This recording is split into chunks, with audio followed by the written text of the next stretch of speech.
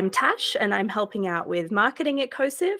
My name's Chris. I'm the CTO at COSIV. So today we're going to be talking about ChatGPT and its applications for CTI. And Chris, I know this is something that you've been really geeking out about lately. Can you give us a really brief summary of what ChatGPT is? I know most people know, but just in case anyone listening to this doesn't know, what is ChatGPT?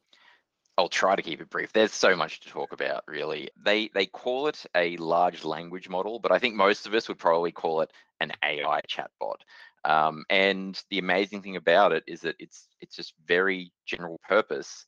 And I've got friends, in various professions, technical professions, in psychology, in UX, in all sorts of fields that are really excited about this. And what certainly in my experiments, finding out that even though it is very generic, there are a lot of applications that miraculously work for niche disciplines like cyber threat intelligence. So you were playing around with ChatGPT. What got you thinking about its applications for CTI in particular? So CTI has a continual problem. We have this holy grail that we want to do machine to machine representation of threat intelligence. And it might be things like such and such threat actor ran a campaign. They used these techniques, which we have, in the last few years taken to using the MITRE attack taxonomy to describe, using identifiers, the sort of tricks that an attacker was using. So all of these things have identifiers. So it's a lovely theory that we can structure threat intel packages, in this very highly structured format, which might be sticks. It could be as a MISP package. The problem is taking the concepts which come out of, the observations of analysts typically, but could be out of an automated system, and turning it from that that human wisdom into a machine readable format. And that's always been a big problem. One of the classics is a cybersecurity vendor or a threat intelligence organization puts out a threat intelligence report. And classically, these have been done as PDFs. And the PDF will run, it might run for, it might be 5 pages, 10 pages, 40 pages. And it can get into a lot of depth about the technical indicators we see, like IP addresses and hashes and domain names and all those sort of things you want to go look for in your logs. But the bit that these automated systems to date have always struggled with are really trying to understand it as a whole. So what's the name of this threat actor?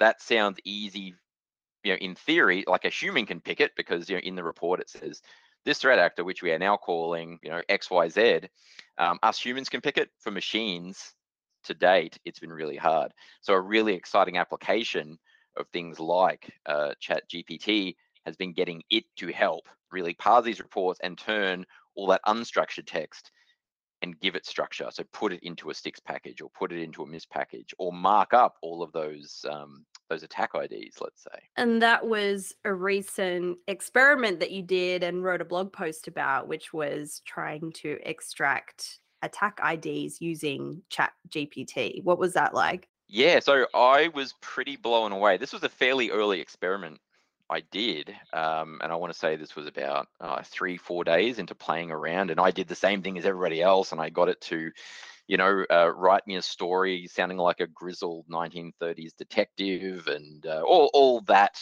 fun and sometimes quite frankly terrifying stuff it can put out. But then I started thinking about, well, a problem I've been thinking about recently, before this chatbot came along, was I want to be able to take this PDF report we were talking about. I want to be able to work out what are all the attack techniques. So I can do MITRE attack. That's getting a lot of traction in a lot of organizations. That's how they want to do everything. Now, basically, is for our defenses, for what we're seeing for threats, can we use attack to see if our logs and our alerts can sort of start to cover the scenarios that we think we're the most at risk of. So that's where it started, and I was really blown away with how successful my initial experiments were. And I wrote all of this down in the blog, which maybe we can link to later on for the full detail of it. But it didn't take me very long to get to a point of just realizing that, yeah, this is absolutely viable. And what amazed me all the more was that ChatGPT is not designed by any measure to understand what attack is. It doesn't know what attack is.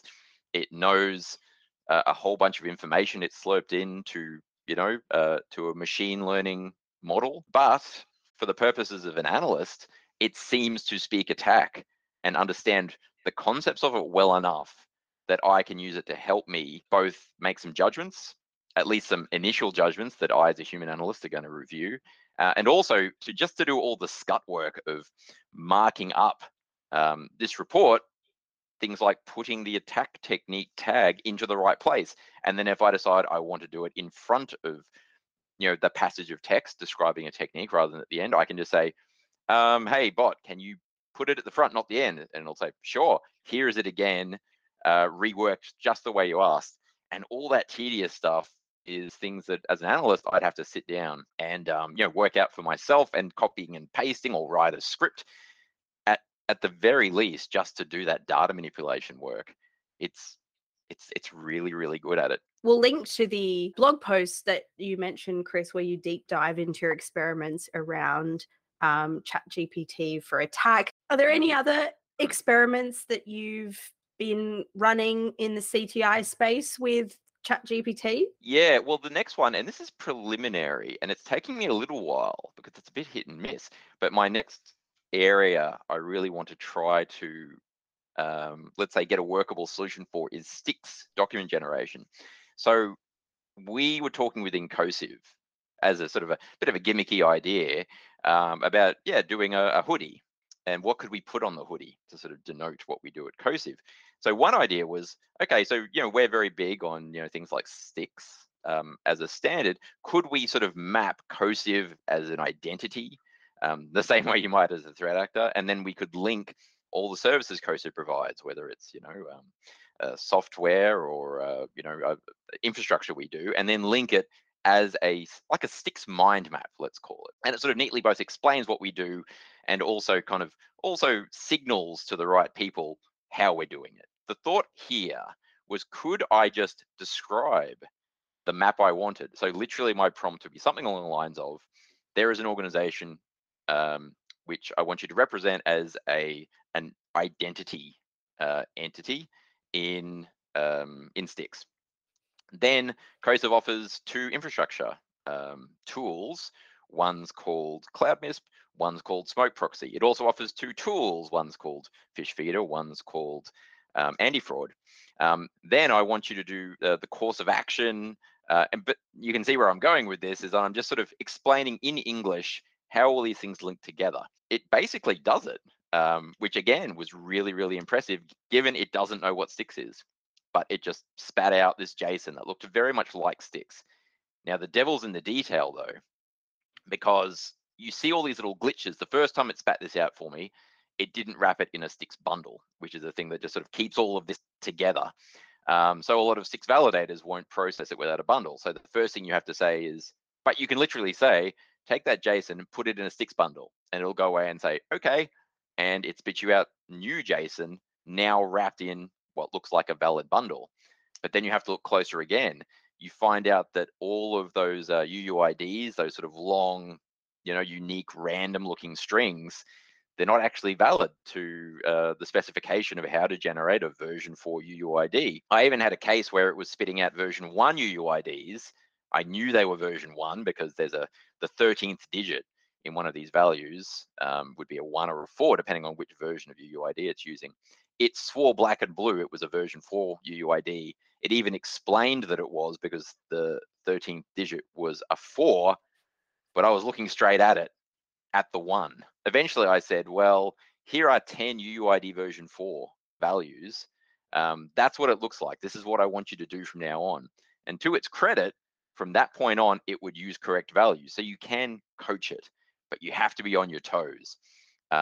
Because it would totally confidently give you answers that are utterly wrong. So we're in a very early stage of this technology being public at the moment, but that's the big takeaway for me so far, is that you absolutely have to double, triple check whatever it says, no matter how confidently it says it. Right. It sounds like it's quite often confidently incorrect. which is kind of the most dangerous way to be incorrect. But also, I mean, the drawbacks of that can be somewhat limited if you yourself supervising the tool are an expert in the area, but it still does require that expert supervision to make sure that it's not occasionally spitting out nonsense that looks believable. Generally, my thinking so far is you want to use it for certain types of operations where, yeah, you're not building bridges and you're not trying to do anything that's too precise. You do want to check the output, but yeah, you definitely have to have that skeptical mindset very much, which is not a bad thing to train on. Like, you've basically got a junior analyst who's trying to gaslight you at every turn. So it definitely makes you question your assumptions. It makes you question every fact. So it's kind of a good exercise on a certain level. We have to be mindful it's very early days. I mean, yeah, literally, I think it's been like 11 days, I know, since I started playing with this. So very early days for this space. And no doubt there will be a huge influx of investment and interest in, competitors to it as well, which are all going to have, their own subtleties. But naturally, the thinking has gone to a lot of like, well, what jobs is this going to automate? And as of today, I don't see that, it can automate just judging what we have today, it can't automate what an analyst does because it can't do it reliably yet. I mean, who knows how that changes, but right now I very much see it as that it's a super productivity tool. You can tell it to do things like write me a report about a vulnerability called XYZ, its critical severity, the vendor name is blah, go. And it will spit out what is a pretty good template to start with. And maybe it would have taken you, I don't know, like half an hour to craft the basic template if you've never done it before. And here you go, it's got something for you to refine on. It's got all of this promise. It's sure to change and grow over time. So I think any threat intel shop is going to be starting to think about, all right, so how are we going to use this? How much are we going to allow it to go fully automated? Like I said, I'm skeptical at this point on it. How much do we allow it to sort of start feeding in as an automated input to human analyst processes? Do you think that AI like ChatGPT or other tools that might emerge could change the role of the CTI analyst pretty fundamentally within, say, the next 10 years? Yeah, I think that's inevitable, and not just for threat intel, of course, but I think all knowledge workers and beyond. So I think for what it means in the future for analysts, it's really hard to predict right now how this is going to look even in 2 years. I think if I'm being, I think how I'm thinking about it right now is that the way the human brain works, based on what we know so far about a chatbot like this, we still process information in a particular way. We still know what's happening in our organizations, and something like ChatGPT has no idea. So I think for an analyst, maybe the direction to take your career is going to be, okay, so this is going to be around, this is going to be a standard thing. Everyone's going to be able to just describe a threat and spit out the 6.2.1 very easily, or mark up with MITRE ATT&CK tags. But the bot can't apply all these learnings into your organization, as far as we know. Maybe there's going to be a private tenancy chatbot down the line, and you train it on a whole bunch of your own corporate data, but that would all be theoretical at the moment. I can absolutely see that there would be demand for it if you could guarantee, where that data is going, so it understands your organization. But I still contend that analysts are going to understand the organization, the politics, the budgetary constraints, all the day-to-day things that we humans pick up listening to conversations, reading emails, being in the organization for 5 years and just knowing how it works and how people think. So using what a chatbot like this can generate, helping it to form outputs of knowledge, but then us, the humans, applying that knowledge and making strategic recommendations. I can't yet see that we're going to get replaced for that. I might eat my words in 5 years, who knows? But that's what I consider the most likely outcome right now. Well, thanks, Chris. This has been a really interesting discussion. It's a fascinating area, super new, and undoubtedly, we'll need to catch up again in a few months and see how things are shaking out then. But thanks again for chatting on this. No worries. Thank you.